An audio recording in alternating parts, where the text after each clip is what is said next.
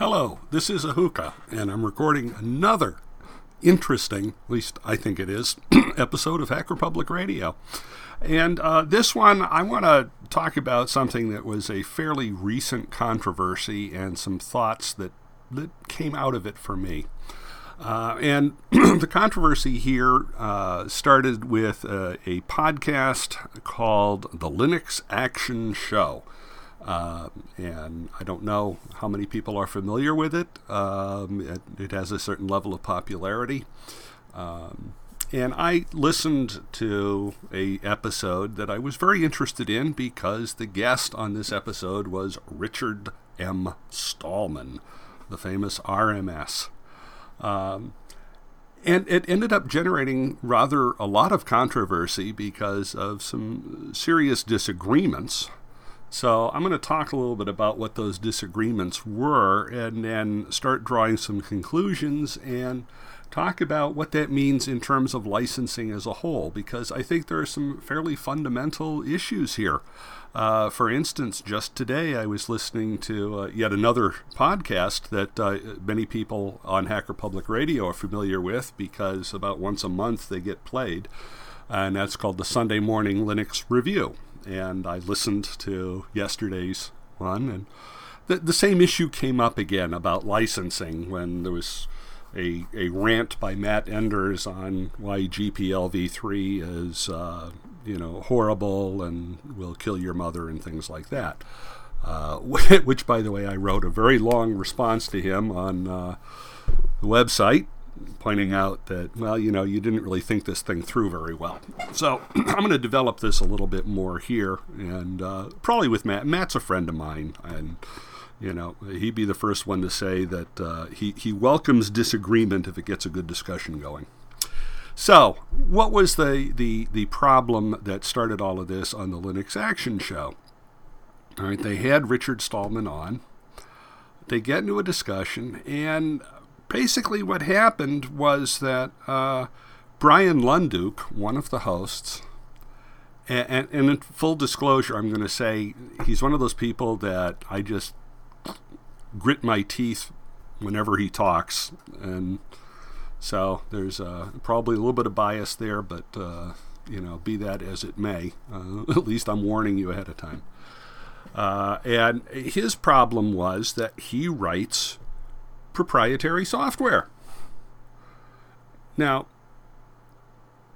I guess, in a free world, you're allowed to do that if you want. The problem was he kept trying to get Richard Stallman to somehow say, well, that's okay. And my first thought was like, dude, have you ever heard Richard Stallman talk?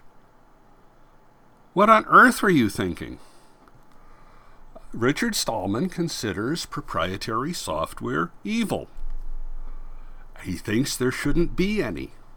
He thinks, and you may agree or disagree with that premise. I happen to be somewhat in favor of it. In fact, I'm proud to be a member of the Free Software Foundation. I support that. I think that what Stallman does is very important. So I don't know why Lunduke had this strange idea that somehow Stallman was going to give his blessing to this, but in fact he didn't. He just said, look, proprietary software is evil.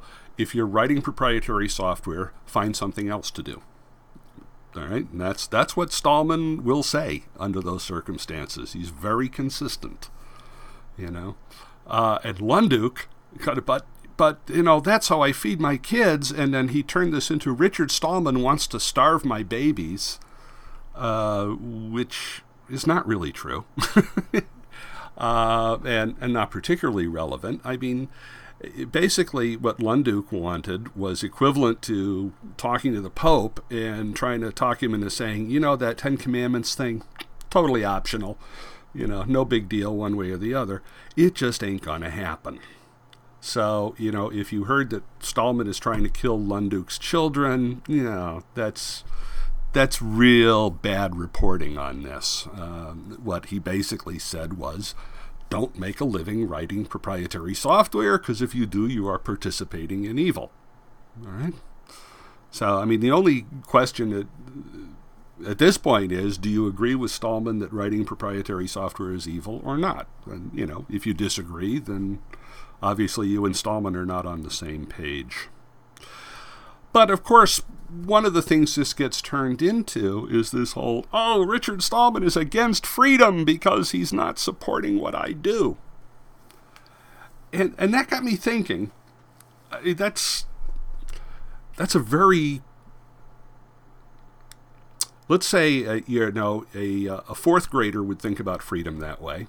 One hopes adults get a somewhat better idea of it than apparently Mr. Lunduke has,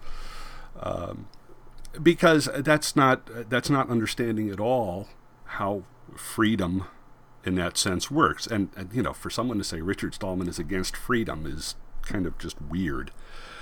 So what's the real issue here?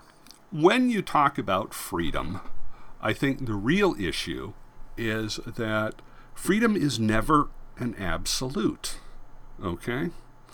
If you're living in a society, you have a certain amount of freedom, and that amount of freedom you have is circumscribed by the effect on other people.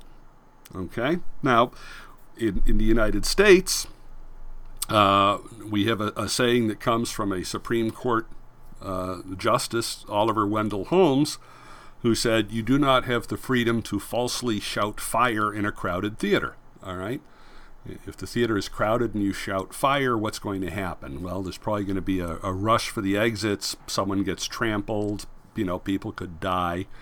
And if you did that falsely just for kicks, he's saying, no, you can't do that sort of thing. That's a limitation. So there is freedom of speech in the United States, but there are limits on that. Another legal scholar put it a slightly different way. Your right to swing your hand ends where my nose begins. Okay?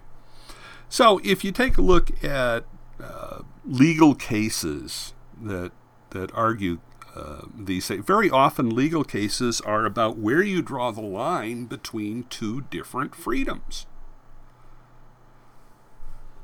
And a line frequently has to be drawn just by the very nature of it. For someone to just say, well, I'm in favor of freedom or you're against freedom, or something, it's a meaningless statement. You have to define a lot more carefully what kind of freedom you're talking about and in what context before you can make that kind of a statement. To talk meaningfully, you have to say whose freedom, in what circumstance, and when you do that, someone is going to say, but you're taking away my freedom to, well, whatever. Yes, we are, and that's the point. Does my freedom to breathe clean air trump your freedom to pollute, or vice versa? All right? That's the kind of conflict. So freedom is always about those kinds of conflicts. So in this case, it was the freedom to make a living by writing proprietary software versus the freedom of the software user to use software that gives us the four freedoms. All right? That's what the conflict was about. And, RMS never said he was in a position to actually stop Lunduke from doing it. He just refused to say that it was legitimate. So, in essence, the real thing is Lunduke saying, oh, RMS called me names. All right, get over it. But it's worth looking at this carefully because there is a real issue here that is worth exploring. And I think the issue is whether we should be more concerned with the freedom of the software user or the freedom of the software producer. And let's always understand there can and frequently is a big conflict between those. Where is RMS? Side of the user. No question about it. RMS has devoted everything he's done to maintaining the software, the freedom of the software user. Blunduke was arguing for the freedom of the software producer. Right? Now, because of how these are related, you cannot maximize both of those things simultaneously. If users get all the freedom, there's nothing left for producers. If producers get all the freedom, there's nothing left for the users. That's the essential conflict here. So, when we're taking a look at this, think about all rights reserved. Now that's copyright, but you get the idea. If all rights are reserved to the producer, there's really scarcely any rights left to the user. And a lot of software is done that way. All right? When you get a software with an end user license agreement that says these are the circumstances under which you are allowed to use this software, these are the purposes we will let you use it for. Oh, by the way, you don't own your software. You're only licensing the right to use it under conditions that we control, da-da-da-da-da-da. You have a situation where the scales have been tilted very much towards the producer, and the freedom of the user has been minimized about as much as possible. That's not what free software is about as I understand it. It's not what free software is about as the Free Software Foundation describes it. It's not what the Four Freedoms are about. And that's why I think licensing, the question of licensing really comes up. Because that's where we see where the line gets drawn. How is the software licensed? Okay. So in proprietary software, the rights of the user are as minimal as the companies can get away with. Okay. I think that the evil really started with this idea that you don't own software, you only license it. That was the beginning of the end right there. And they can revoke your license to use the software anytime they decide it violates the license. They can prevent you from selling it to someone else when you were done. There was a very famous case about that said, no, the software producer can prevent you from doing, in essence, this is in the United States, and I realize every country has their own legal system. I'm just going to say I only know what little I know because I'm not a lawyer. What I know is about the United States. And there's something called the first sale doctrine. And the first sale doctrine means that we can have used bookstores.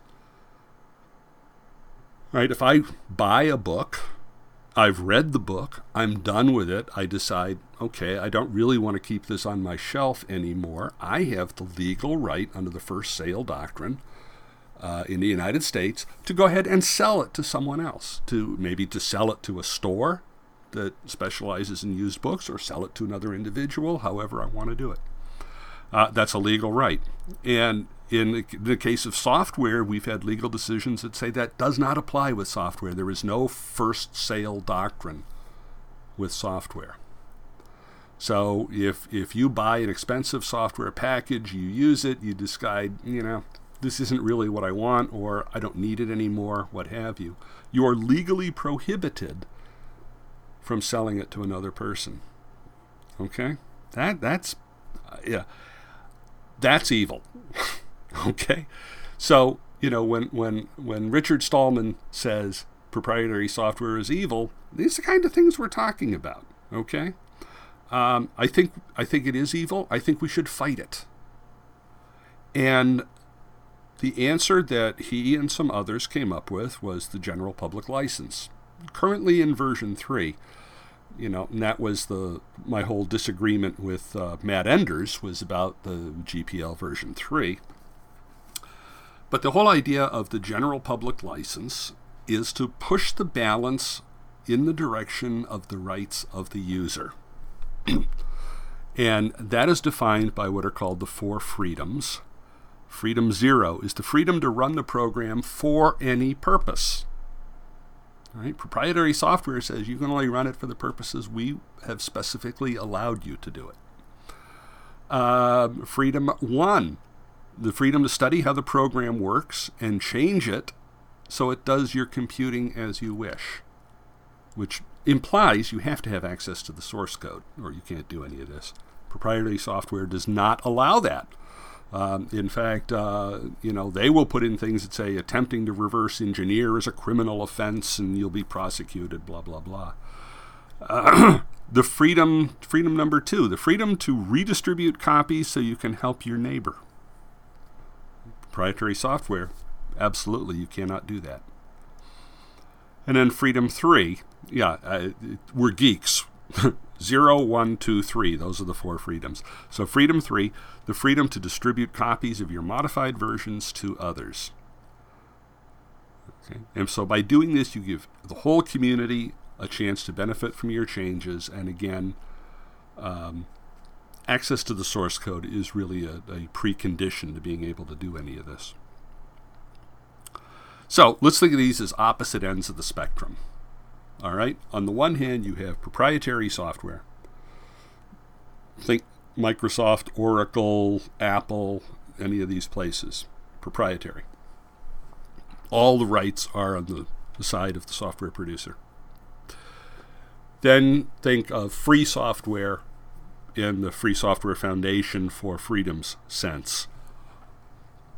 Virtually all of the rights are in the hands of the user. Right? So these are the ends of a spectrum here. What's in the middle? That's where it starts to get interesting. In the middle are what are called, quote, less restrictive licenses. And people say this with the implication that, these are even more free than the GPL. And that repeats the fallacy of thinking of freedom as an absolute without putting it into context. Okay? What is less restrictive is it is less restrictive on the part of the producers. It doesn't do anything. In fact, it takes freedom away from the users when you dig into what's actually going on here. So what the GPL is doing is it is restricting software producers for the benefit of software users. If you take those restrictions away, what happens? Well, you start moving the balance back towards producers. And, that is going to change this balance. A classic example of this. Apple took important parts of BSD to form the basis of their OS X operating system. They could do that because BSD has a very unrestrictive license. So, how did unrestricting Apple work out? Well, Apple thought that this was absolutely wonderful. They could do anything they wanted with this software. And what did they do? They created the most tightly controlled, locked-down operating system imaginable. They took away every bit of user rights they possibly could. And the BSD license said, hey, if you want to do that, no big deal. Go ahead. Take away everyone's freedom. We don't care. So when I hear people talk about we need less restrictive licenses, I say, why? Whose benefit is that? Cui bono, very important legal principle. Who benefits? Now, you may be of the opinion that what's wrong with the software market is that companies just don't have enough power these days. On the planet I live on, I'm not seeing that. So, I thought it was very interesting. I read in Linux Format magazine, which is one of my favorite magazines, I read an article recently with Michael Meeks. Now, Michael Meeks is one of the major people in the LibreOffice community. prior to that, he was in the open office community. And so we all know about how Sun was sold to Oracle, and Oracle immediately tried to take control of everything, and in essence pissed off a whole bunch of people. And so the LibreOffice project was created, forked the code from OpenOffice. The Open Document Foundation was set up, and I thought that was important. I gave them a few bucks to help get that thing going as well. And they set up this project, and one of the things that I think is very interesting is to look at what's happened. The LibreOffice project has been moving so much more rapidly than OpenOffice ever did. There's a lot of energy there. The number of developers is increasing dramatically. More and more code is getting written. Bugs are getting fixed faster. Well, I think we all see that. I'm going to stipulate that should just be a matter of fact. But why is there so much more activity? Why is there so much more energy? And what Michael Meeks said in this interview was, it's because we moved to the GPL. Aha. Now, LibreOffice is not the product of a company. So they don't have the kind of incentives that a company has to lock everything down and secure their own advantages and everything else. It's an open community project. And what he was saying was, the developers, the people who write the code, do not like to be in a situation where the code they use gets taken over by a company and locked up, and the user's rights are taken away. They don't like that sort of thing, and the GPL prevents it. And that was, I think, very important. If I were a developer, and I've said before, I'm not a developer, but I think it makes sense. If I was one, and if I had worked hard on software that I wanted people to use freely, I'd want to know that it was in a license that guaranteed that freedom through all derivative works. And that's what the GPL does. That's why I think the GPL is so important. And I think that's why so many proprietary software creators hate it so much. They're just fine with something like the BSD license that says, hey, take the code, do whatever you want with it. The GPL does not allow that. Now, is that a big deal?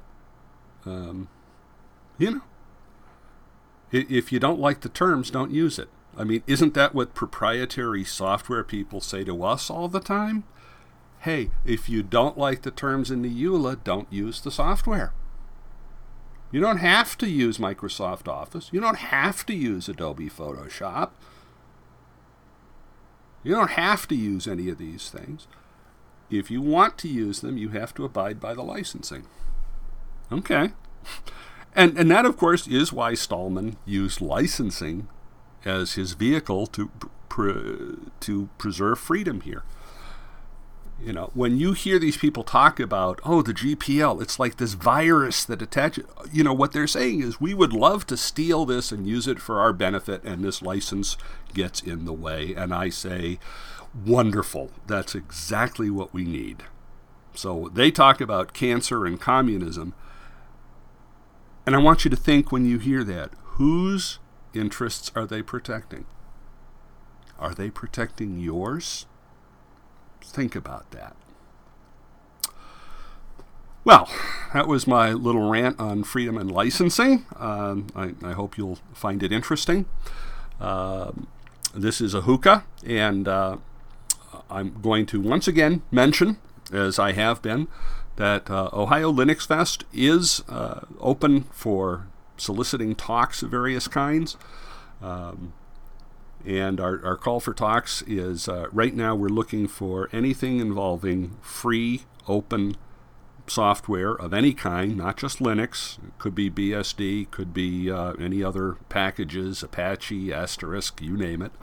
Open hardware. We're very interested in anything involving open hardware. social implications of all of this stuff. Might be interested in that. We're looking for all levels of expertise. We want some talks that are at the beginner level. We want talks that are at the advanced level and everything in between. We're looking for men and women, young and old. The more variety, the better. And the more talk submissions we get, the better job we can do of putting out a roster of high-quality talks at the end of September, when we have our 2012 Ohio Linux Fest.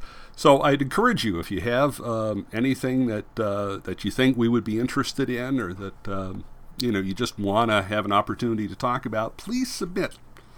I've got the URL in the show notes, and I've also put URLs for all the other things we talked about in this particular episode in the show notes. So encourage you to take a look at that.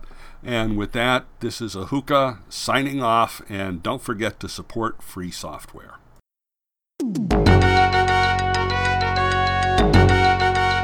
You have been listening to Hacker Public Radio at hackerpublicradio.org. We are a community podcast network that releases shows every weekday, Monday through Friday. Today's show, like all our shows, was contributed by a HPR listener like yourself.